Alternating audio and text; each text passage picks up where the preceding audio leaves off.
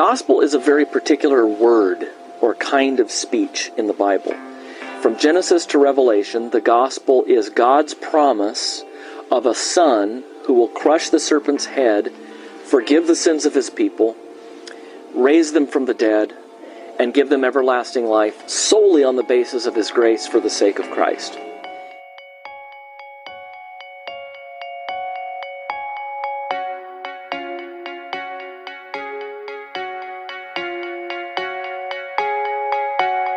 If you're interested in the beginnings of the church, I think looking at the creed is a great way of getting into church history and really seeing where the faith kind of came together. In the scripture, the way it presents discernment is actually the skill that you develop where you're able to identify goodness. And what was surprising to me is that is much the way we use the language of discernment outside of the church. The real difference, I would say, like what patriarchy teaches versus what we should believe, is that what they believe about the nature of men and women, that there is something fundamentally different about authority and submission between men and women. And that's not just like within particular relationships, but men and women in general. This is their nature. What are the duties required in the Ninth Commandment? The duties required in the Ninth Commandment are the preserving and promoting of truth between man and man. The gospel never tells us something to do. The gospel tells us about something that's been done. Hi, welcome to Theology Gals. I'm Colleen Sharp, and Rachel Miller is my co-host. And today we're going to be talking to Rachel Denhollander. And I know a lot of our listeners know who you are, Rachel, but maybe you could share a little bit about yourself and your story. Yeah, absolutely. So I'm a wife to Jacob Denhollander, mom to 4 kids.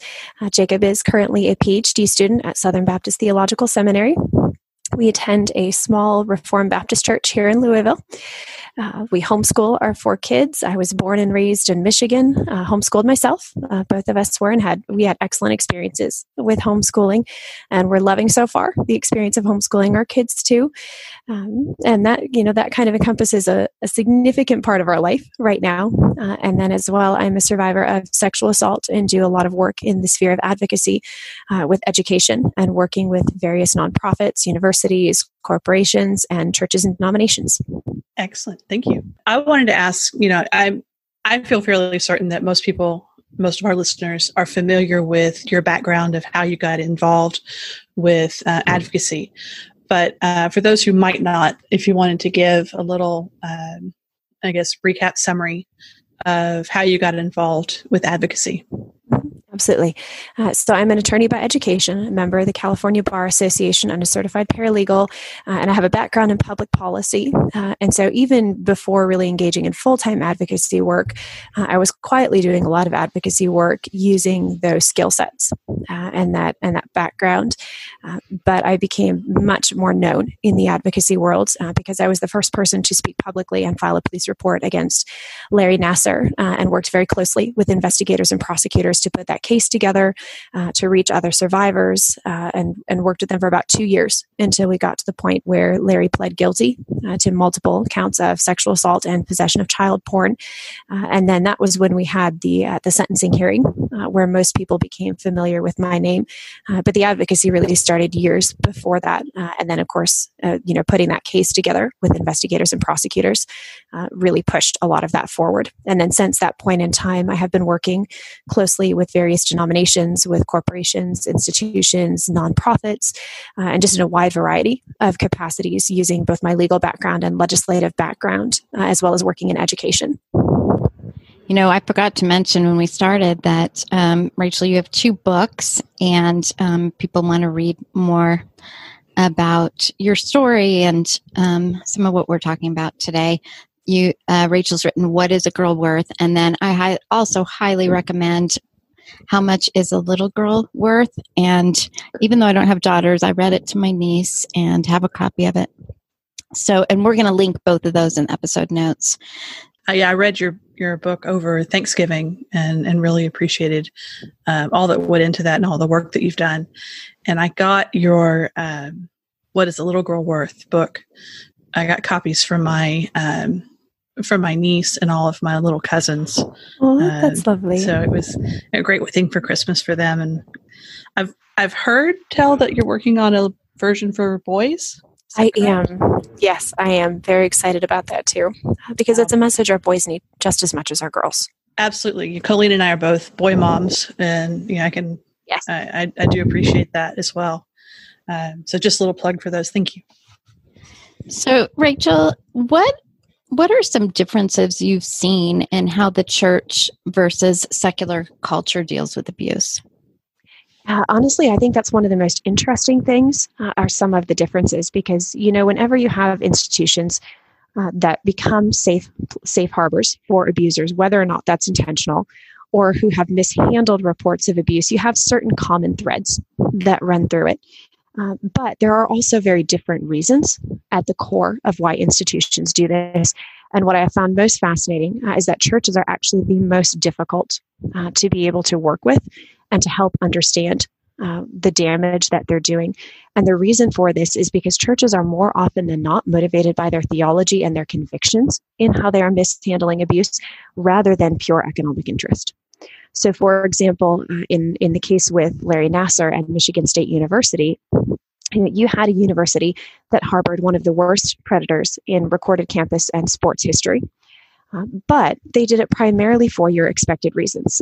Some people who received reports of Larry's abuse were close friends with him and just couldn't believe it, wouldn't believe it. You had police officers who just did very lazy police investigations multiple times when Larry was reported to law enforcement.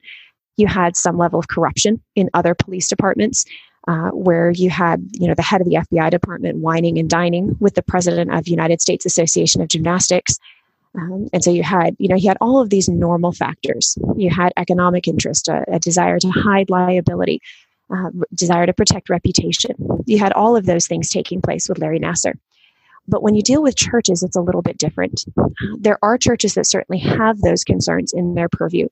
But more often than not, particularly in conservative churches, it's actually theology that drives our response to abuse.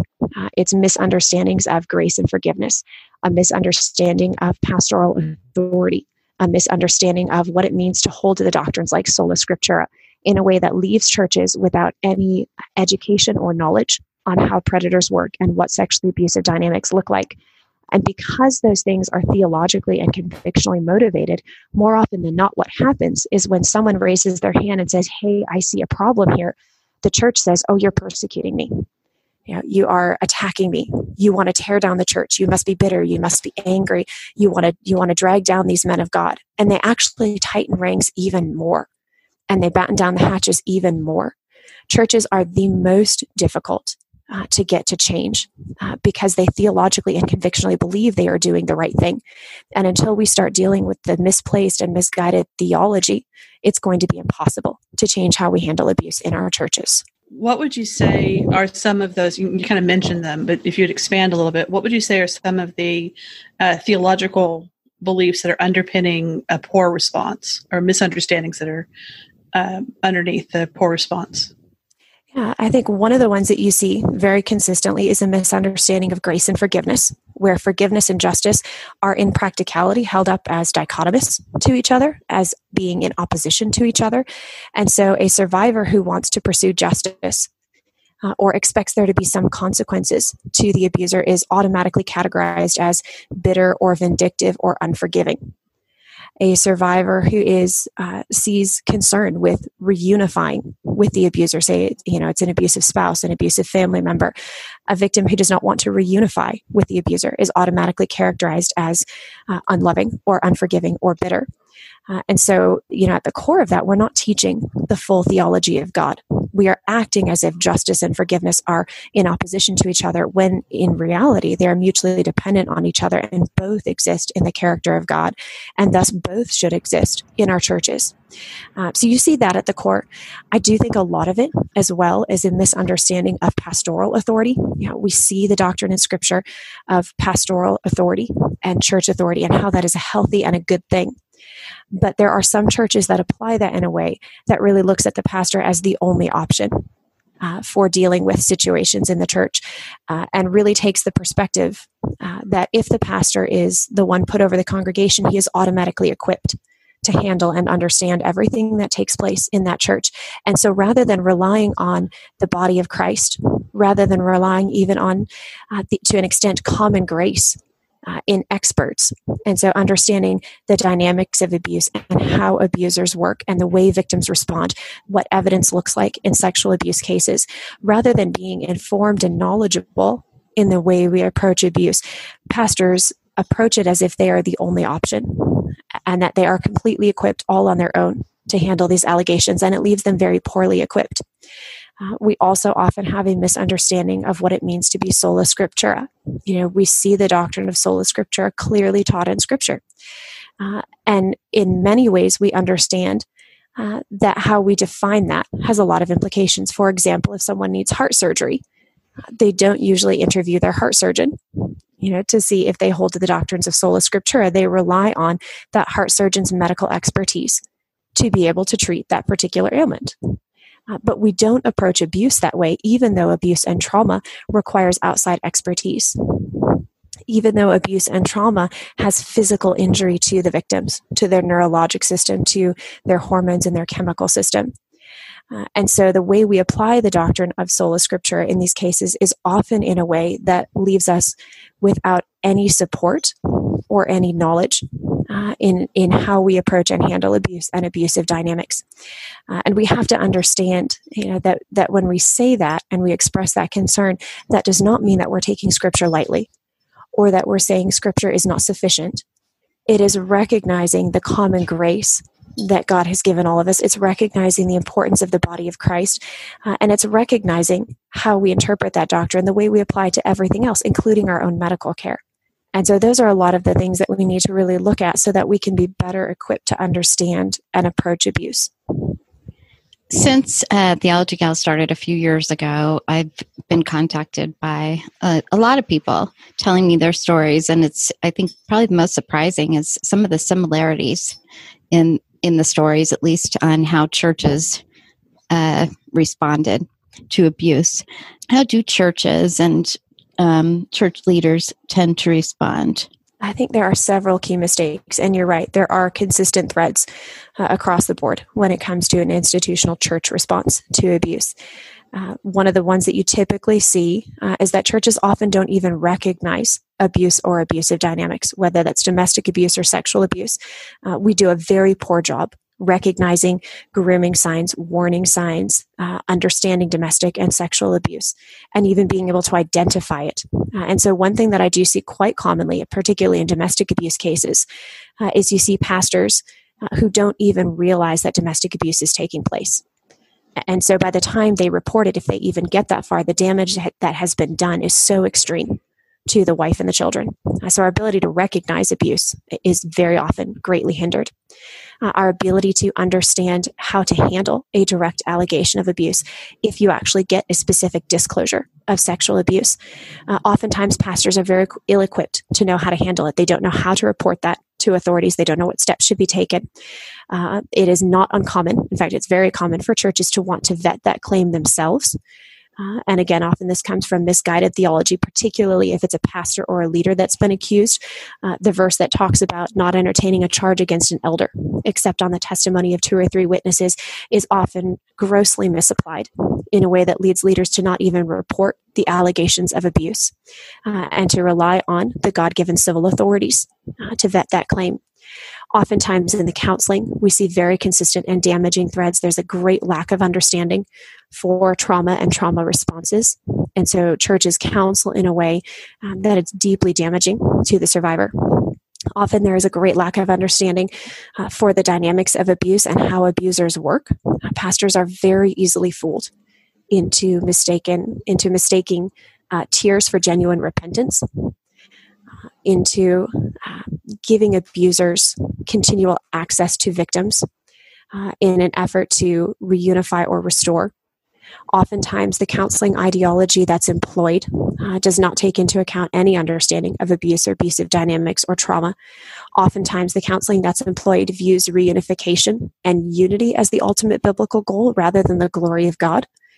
And sometimes God is most glorified by justice. And sometimes unity is not possible because someone is not walking in true repentance. And the ability of most pastors to really recognize that is greatly hampered by their lack of training and education with abuse and abusive dynamics. And those are threads that you consistently see running through the church. In addition, it is very common for abusers to be able to hop from church to church, particularly if they're in leadership, to continually take new pastorate positions when what they have done becomes known. Oftentimes, this is done under a mistaken understanding of grace and forgiveness. And rather than holding to the biblical standards of what an elder is required to be and do, and holding to the biblical standard of publicly rebuking an elder who is found in sin so that it is a warning to everyone, instead, elders are almost given a free pass, and they're allowed to continue hopping from church to church and continue abusing. And when you put all those dynamics and threads together, what more often than not that results in is hundreds at times of victims left in the wake of these pastors and these churches, and just incredible damage that's been done to the sheep that these men were supposed to be protecting. Yeah, I've seen, just like Kalina said, and through my own writing and through my own interaction with, particularly with women online, I've heard many stories, and there are a lot of similarities, as you said, between the accounts, a tendency to handle things in-house, or a desire to, like you said, and then a misunderstanding of the dynamics of abuse and what to look for. One of the other things that I have read and have seen discussed has to do with how churches are unwittingly welcoming to abusive people, right? Does that make sense? That they are safe places in a lot of ways, that they draw and attract people who want to be abusive with others, or who tend to be abusive in their treatment of others. What do you think is going on as far as the dynamics in a church, and how the church then has failed in protecting and assisting abuse survivors? I think ultimately you see a lot of the dynamics that we've already discussed in terms of the misplaced theology, and how that leads churches to counsel in a way that's deeply damaging, to urge reunification in a way that allows victims to continue being victimized and keeps abusers in power. It allows abusers to even find new victims and reach new victims because of being left in positions of power. And so the damage is just incredible in the way churches more often than not handle abuse. And you're right, abusers do actually seek out churches. One of the most prominent psychologists in the area of abuse, in particular sexual abuse, is a woman named Anna Salter. And she has done phenomenal work in understanding what is going on in the mind of a pedophile and how pedophiles operate, how they think, how they're able to groom the society around them. And one of the things she discovered as she was working with these sex offenders is that they admitted intentionally targeting faith communities. These pedophiles intentionally target faith communities for the exact dynamics that we've already discussed, because their misplaced ideologies and convictions regarding forgiveness and grace make churches some of the safest places for abuse victims, or for abusers rather, and some of the most dangerous places for an abuse victim to speak up. And in addition to that, while a church should be the greatest refuge for the victim, victims also identify that churches are one of the worst places to go for help. In fact, there was a study done just a couple of years ago where a wide number of sexual assault victims were asked, who did you think was going to be the most helpful when you disclosed? And hands down, and then they were given a list of options of who they thought would be the most helpful when they disclosed abuse. And of course, an option to write in their own perspective. And these victims, hands down, identified church as what they anticipated being the most helpful. And the reason for that is because of what we preach and teach. A victim sees a pastor preaching about holiness and righteousness, and they think, well, surely someone who understands God's holiness is going to be the best equipped to understand the evil that was done to me. Surely someone who preaches on the importance of God's righteousness and justice and his wrath against sin is going to be the most equipped to understand the depth of damage done to me. Someone who preaches on trust and forgiveness and grace and mercy and safety and refuge and all these words that we use to describe Christ is going to be one of the safest places to disclose. But after victims were asked what they thought was going to be the most helpful, they were then asked, when you did disclose, who was actually the most helpful. And when they were asked who was actually the most helpful, churches actually came in dead last. They ranked behind the option of other. And that really should tell us something about our institutional response to abuse. In addition to that, what we also know when we look at recent data sets is that churches are notoriously horrible at handling abuse. And we actually have very high rates of abuse in our church, including clergy abuses. For example, there was a study done just a couple of years ago. Actually, there's a study done every year that looks at the number one reason that churches are held liable in federal court to people who sue them. And out of the last 11 years, 9 out of those 11 years running, the number one reason that churches have been found liable in civil federal court is for mishandling sexual abuse or failing to prevent sexual abuse. And the other years, it's ranked number 2. There was also a study recently done that examined insurance claims in Protestant organizations for allegations of sexual abuse, insurance claims that were paid out for sexual abuse that took place by an employee of the church. There were more claims of clergy and employee sexual abuse against Protestant churches than there were insurance claims against Catholic churches, even though the Catholic churches actually do a better job keeping track of those claims, and they only have a couple main insurance companies that are overseeing all those claims. So as much as we like to think of clergy sexual abuse as a Catholic problem, in reality, there is very good reason to believe we are as bad, if not worse, in sexual abuse in Protestant churches and organizations, and that our response to it is absolutely abhorrent. And it's something we need to be taking seriously. Statistically, at least 1 in 4 women have experienced sexual assault, and 1 in 3 women have experienced domestic violence. And at least 1 in 6 men have experienced sexual assault. And we know those rates are just as high in the church as they are out of the church. So when a pastor is looking out at his congregation, he can be pretty certain that 1 in 4 of those women have experienced sexual abuse, 1 in 3 have experienced domestic violence, and 1 in 6 of those men have experienced sexual violence.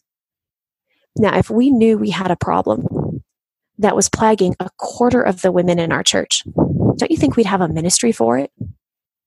We have meal trains for mothers who have just had babies. We have a ministry, oftentimes churches have ministries that are dedicated just to college students or just to high school students or just to young singles or to newly married couples or, parenting classes. Oftentimes churches will have very specific ministries, a ministry to couples who have suffered miscarriage, perhaps, a ministry to, couples that are, or individuals that are out of work. Usually if we see a problem that is plaguing our church, we are intentional about addressing it and saying, how do we need to meet the needs of this congregation, knowing that so many of them are suffering from this? And yet we almost never do that with sexual abuse and domestic abuse. It's almost become, or I guess not even almost, but it's become controversial even to talk about the need to deal with abuse in the church. Why do you think there's reluctance to address abuse and talk about these things? I think a lot of it really does come from our tendency to want to categorize these things in political terms. So one thing that I have consistently found is that advocates who speak up about abuse issues are automatically categorized as that's a liberal feminist issue. That's a democratic issue. That's a social justice issue, social justice warrior issue. And we categorize these things off as if they are political ideologies, when in fact, caring about justice is a biblical ideology. We have a God who is defined in part by his attribute of justice. If you search the Old Testament and New Testament scriptures, you see repeated cries for justice. You can't read the book of Proverbs even without coming away with multiple instructions for how justice is to be carried out and the importance that we're to put on justice. We are commanded to be an embodiment of Christ and his ideologies here on earth. That doesn't mean just saying the right theology. That means doing the right things, including justice. And so oftentimes, rather than characterizing these issues as if they are political ideologies, which they are not, we need to understand that these are biblical ideologies, and that where we may disagree with some of the political ideologies that have risen up, they have largely risen up because the church has left a vacuum. when we are not talking about issues of justice and abuse, when we're not talking about what a godly marriage should look like and the devastation of domestic abuse, when we're not talking in a fully orbed understanding of biblical sexuality and the devastation that sexual abuse brings, when we're not talking about what civil justice should look like and the reality that the civil government is a God-given arm, when we're not talking about what counseling should look like and the restoration of the body and the soul after trauma, when we're not talking about these things, we leave a vacuum where other ideologies come up. So what the church really needs to do is, rather than categorizing these issues off as a political ideology, they need to go back to Scripture. And we need to do a very thorough look at what Scripture says about these issues and start forming a truly biblical response to these dynamics and educating ourselves in a way that allows us to do that.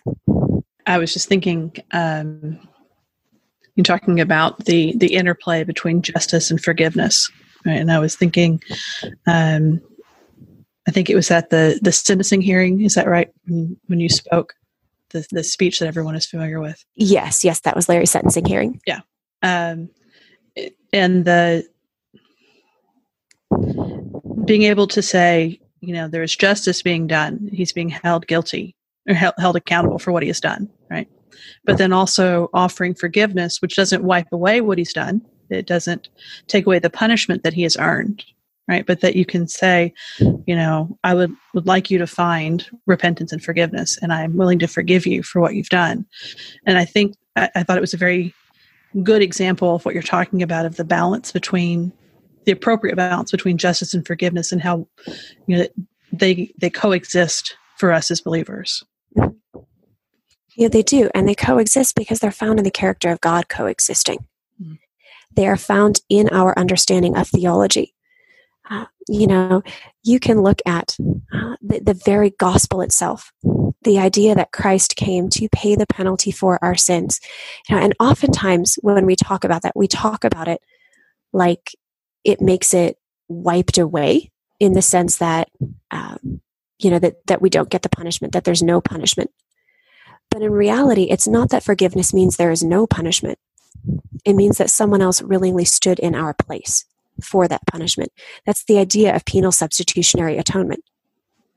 And only in the Christian gospel do you have a theology where justice is never sacrificed on the altar of forgiveness, where justice and forgiveness are not in opposition to each other. In every other theology in the world, forgiveness essentially means a wiping clean of the slate, where it's as if those things never happened. If you can just do enough other good things to merit forgiveness, then you can get to that religion's equivalent of heaven. But in Christianity, we are told that no amount of good things you do wipes that slate clean. That the only way for forgiveness to be found is for someone else to take the penalty for you, because justice must be done. Sin is that evil. It matters that much to God that justice is always done. Either it is done on the wrongdoer, or justice falls on the God who willingly stood in that wrongdoer's place. But justice is always done. Justice is the foundation for forgiveness. And that's what allowed me to say to Larry, I forgive you. I extend forgiveness to you. And I pray for your repentance. And yet also advocate for the fullest measure of earthly justice. Because in reality, justice is the foundation for forgiveness. It is only in that framework that the evil that someone has done is not minimized or mitigated or excused or treated as if it didn't matter. And when we lose sight of those ideologies, when we lose sight of those theologies and those beautiful biblical truths, we handle abuse in a way that makes it seem like abuse is not really that evil. And when we do that, we dim the glory and goodness of God. You see, darkness and light exist in opposition to each other. And I'm sure all of us have had the experience at some point in time of walking out of a brightly lit room into another brightly lit room, or walking out of a brightly lit room into, the hot summer sun. And the difference is not that startling. It might be a little bit noticeable, but it's not that startling. But when you walk out of a really, really dark room into the noonday sun, that brightness of the sun is just blinding in all its glory.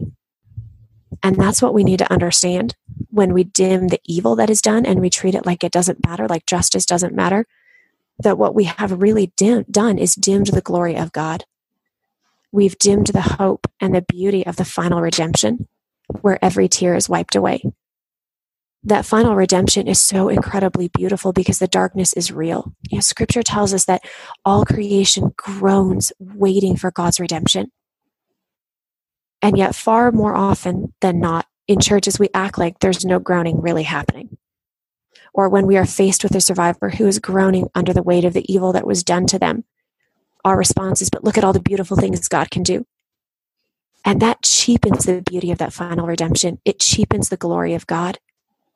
It cheapens his goodness. It cheapens his justice. We have to deal with the darkness and face the darkness and not minimize it and not mitigate it for God's glory and God's beauty and that redemption to be the refuge that it really should be for us. Rachel, we've seen so many examples of the church dealing poorly with abuse. How should churches deal with abuse? And I do know that there are pastors out there and church leadership out there that are thinking through that very thing right now. Yeah, I've been very grateful to see the number of church leaders that are really striving to do this well, and men who are leading biblically and presenting a fully orbed perspective on God's character and God's justice and the gospel. And I'm deeply grateful for them. There are a couple dynamics to answer that question. What should a church do? There are policy issues involved in that. And then there are counseling and shepherding issues involved in that. From a policy perspective, the organization that I most recommend for training is called GRACE, Godly Response to Abuse in a Christian Environment. It is by far the most in-depth training and really gets to the heart of how we understand abuse, not just minimizing liability for churches. And that's critical because you can have the best policies in place, but if your heart understanding of abuse is not transformed by the gospel and by understanding human suffering, the motivation to follow those policies or even a full understanding of what those policies entail is going to be very short-sighted. And so GRACE is the organization I recommend for a policy. And then in addition to that, you have shepherding dynamics. How does a shepherd come alongside someone who is suffering this way? I think the very first thing we do is we grieve. We tell the truth about what they have suffered. And that requires a lot of grieving the damage. For a pastor, it really should require getting some information and training on trauma and understanding the depth of the damage that's been done to a sexual assault survivor or to a survivor of domestic abuse. Because we typically think of trauma as an emotional thing, as something that damages our emotions, but trauma actually damages our bodies. In fact, there's an incredible book called The Body Keeps the Score, and it's written by a psychologist who's not a Christian, but the scientific information on what happens in trauma is incredibly important for anyone to understand, but particularly pastors, because the reality is about a quarter of the women in their congregation have suffered this way, and about 1 in 6 men have. And so understanding that's important. But one of the things that we learn in the book, The Body Keeps the Score, is the depth of neurologic damage that actually happens with trauma. So just as one small example, brain scans were done of survivors who were experiencing flashbacks, survivors of any form of trauma who were experiencing flashbacks or having the memories of that trauma recalled. And when they did those brain scans, what they found was that entire regions of the brain have learned to shut off in trauma, so that the brain scans of a trauma survivor in a flashback actually look like brain scans of a stroke survivor. There's neurologic damage.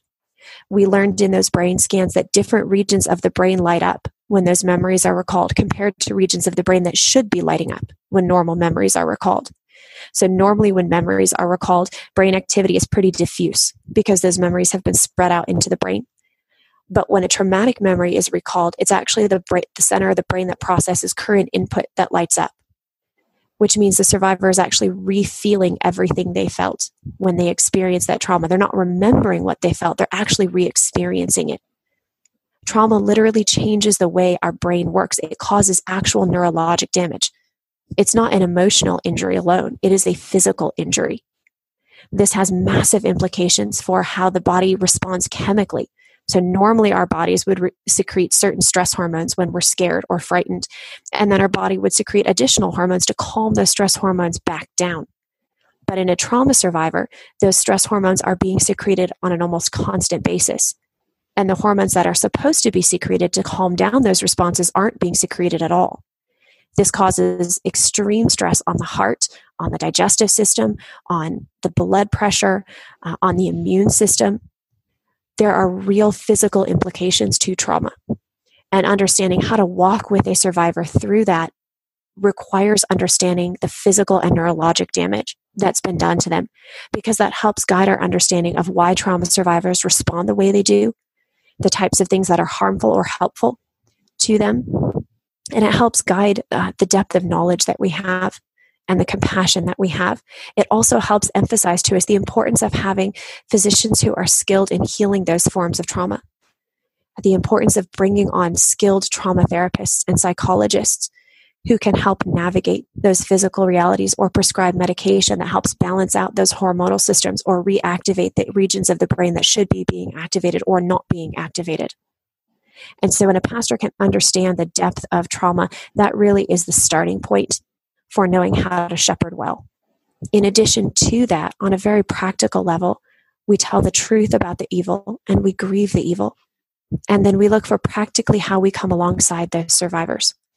So, for example, a survivor that is undergoing a court process, say a domestic abuse survivor that is currently having to litigate for custody of her children to try to protect them from an abusive spouse, or a sexual assault survivor that is engaged in court proceedings with her abuser. The days for those victims as they're undergoing that process are exhausting. Getting just the most practical things done can be completely upended by a call from a prosecuting attorney or someone that you have to deal with in the case. So very practical measures, asking questions like, can we put them on a meal train? Can we bring you a freezer meal so that if your day gets upended with necessary court things or phone calls, you have a freezer meal to pull out? Asking very practical questions, particularly for domestic abuse survivors. How is this domestic abuse survivor going to escape an abusive husband and make ends meet without some financial help? Who's going to pick the kids up from school so that the domestic abuse survivor can be working to provide for the family and yet not have to rely on the abusive spouse for childcare? Who is going to fill that void in these children's lives of being a healthy male role model or helping portray a healthy marriage? So there are deeply, deeply practical questions that a pastoral team should be asking as they're walking alongside abuse survivors that will also help guide the shepherding. And most importantly, you do so while speaking the truth about what that victim has suffered and grieving it with them and pointing them to the hope of that final redemption, letting them know how much God cares about what was done to them. Oftentimes when I'm working with survivors, I actually start with reading the book of Revelation, because survivors need to see that picture painted of Christ coming back with a robe dipped in blood, bearing the sword to mete out justice. And they need to know this is how much God cares about what happened to you, and that there is hope and you are seen and what you have been through matters. Thank you. Those are very helpful, practical ways that our churches should or could help respond to abuse survivors around us. I was wondering, and I'm asking you, Rachel, for this, but if it's something that would not be, you think you've already said it, or it wouldn't help to try to do this. I was thinking that it might be useful to, run a couple scenarios. So you say you have a woman and a domestic abuse survivor in the middle of a problem, and she comes to her church and she tells her pastor what's going on. And, if you could give us like the what not to do, like what often happens versus, ideally what should happen in such a situation. Sure. So in that type of case where a pastor is receiving a disclosure of domestic abuse, there are a couple of things a pastor needs to bear in mind. The first thing he needs to bear in mind is that it's very rare to get a disclosure that's not accurate. And so, of course, as authorities are investigating, you follow where the evidence leads. But you need to understand that that accusations of domestic or sexual violence are very, very likely to be true.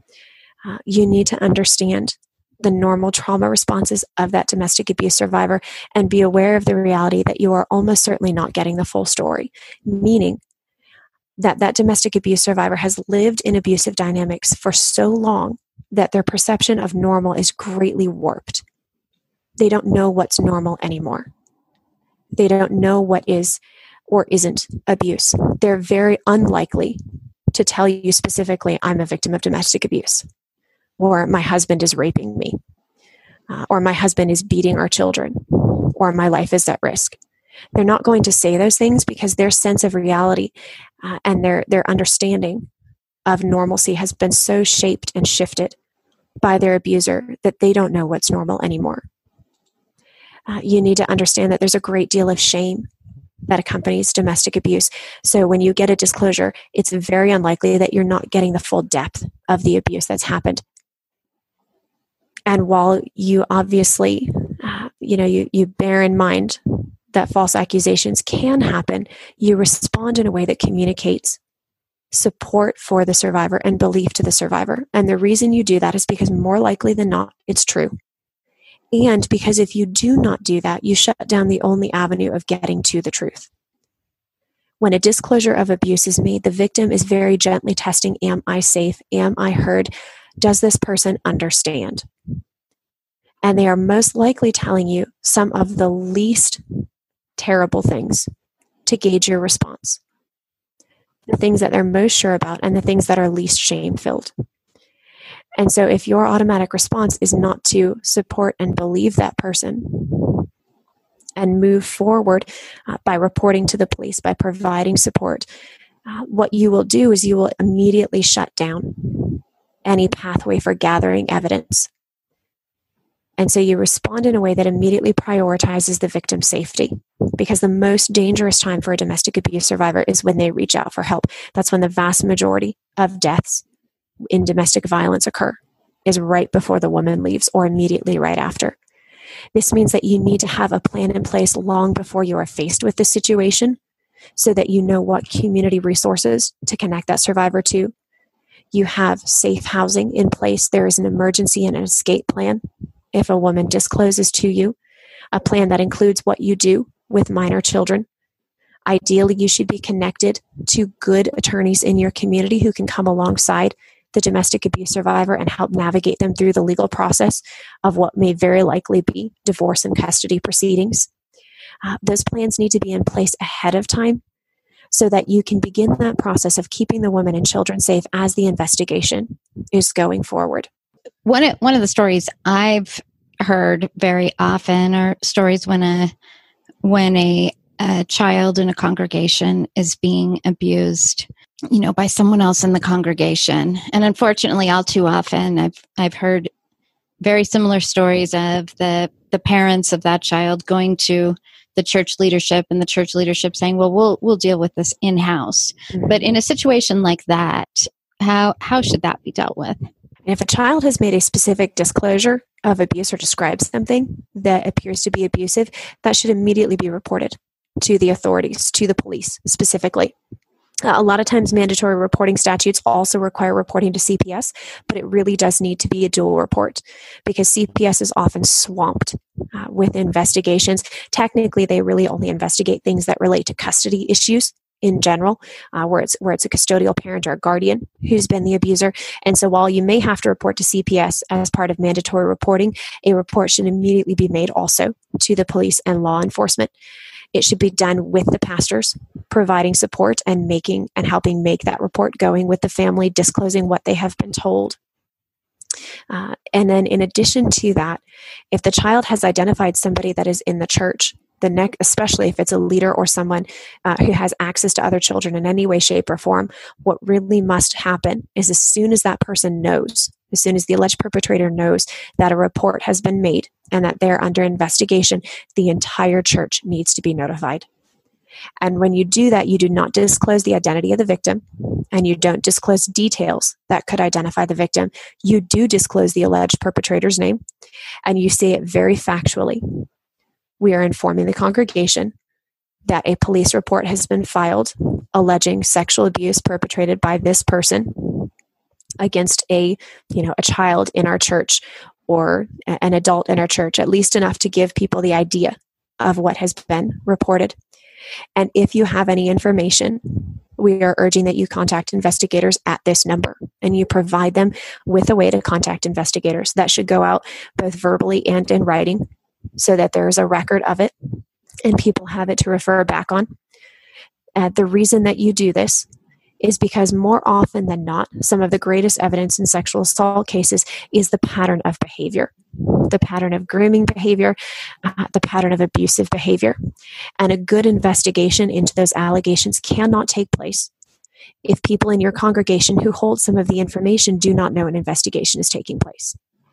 This is not defamation. It's not slander, because you are simply factually reciting what has taken place. A report has been filed against this person making this allegation. Here's where you go if you have information. That is a purely factual statement. You're not making a conclusion on the merits of the allegation. It is simply a recitation of facts. That is perfectly safe to do. It's not slander. It's not defamation. And it is not entertaining a charge.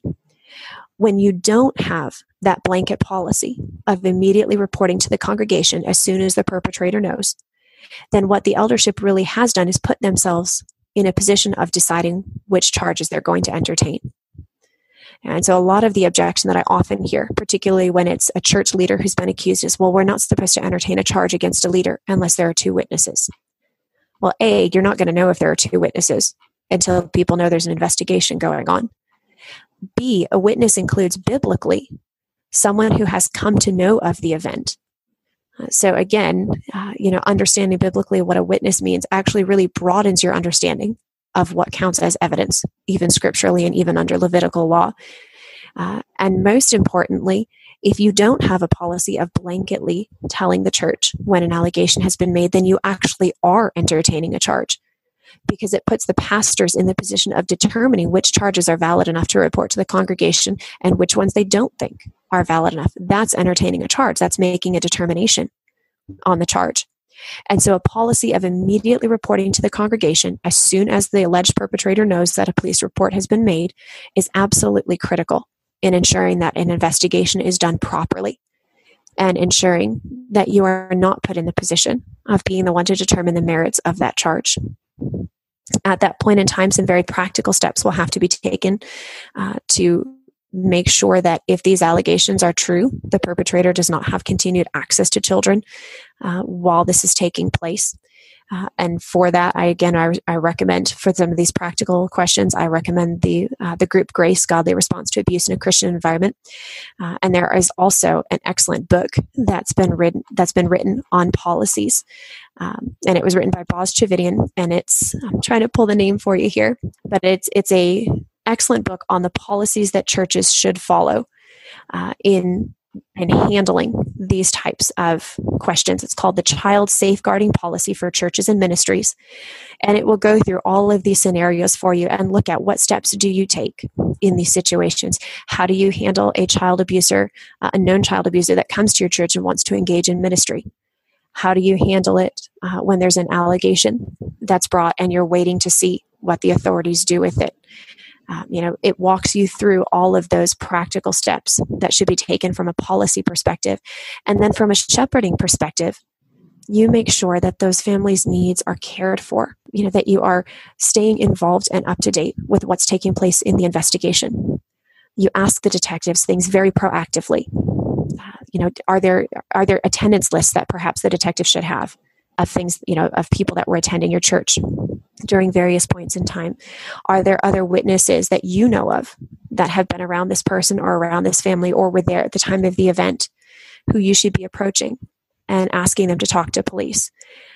Making sure that you are aware of any court dates that are impending so that there can be support for the family, both emotionally and in very practical measures. And you shepherd that family very well. And then, of course, there are also shepherding questions that arise with the alleged perpetrator as well, and making sure that they are shepherded through that process. And again, the book that I recommend for going into the nitty-gritty of some of these policies is the Child Safeguarding Policy for Churches and Ministries, because that will do a much more thorough outline of exactly how you handle these situations from a policy perspective when you encounter them. Thank you. That explains in very practical ways. I think it will help our listeners to hear what you described. Some of these things we've already discussed. What are some things that our churches can do to be proactive in protecting our members and those who are vulnerable in our in our congregations? Yeah, absolutely. So I get asked the question a lot, what's the most important thing we can do? And usually when people ask that question, they're thinking of a specific policy measure. What's the most important out of the 12 steps that I can put in place? And the policy is very important. Your child safeguarding policy is important. But what we really have to understand is a couple things. Most abuse that takes place in churches does not necessarily take place in the context where a good child protection policy would even help. It doesn't often take place, for example, in the middle of a Sunday school classroom. More often than not, it's the relationships formed in the church that give that predator access to that child. So your policy is only going to go so far, and it's really not going to go that far. It's good to have it, but it's not going to go that far in stopping the majority of child abuse that's taking place in our churches. The second thing we have to understand is that our policy is only as good as the heart, understanding, and motivation of the people following it. You can have excellent policy in place, but if your congregation and your employees don't understand why we have that policy and what the specific provisions are for and why it is so important that we follow them, the likelihood of it getting followed well is very slim. So really, the most important thing that pastors and leaders can do is message that abuse matters, that trauma is understood, and that victims will be taken seriously when they speak up.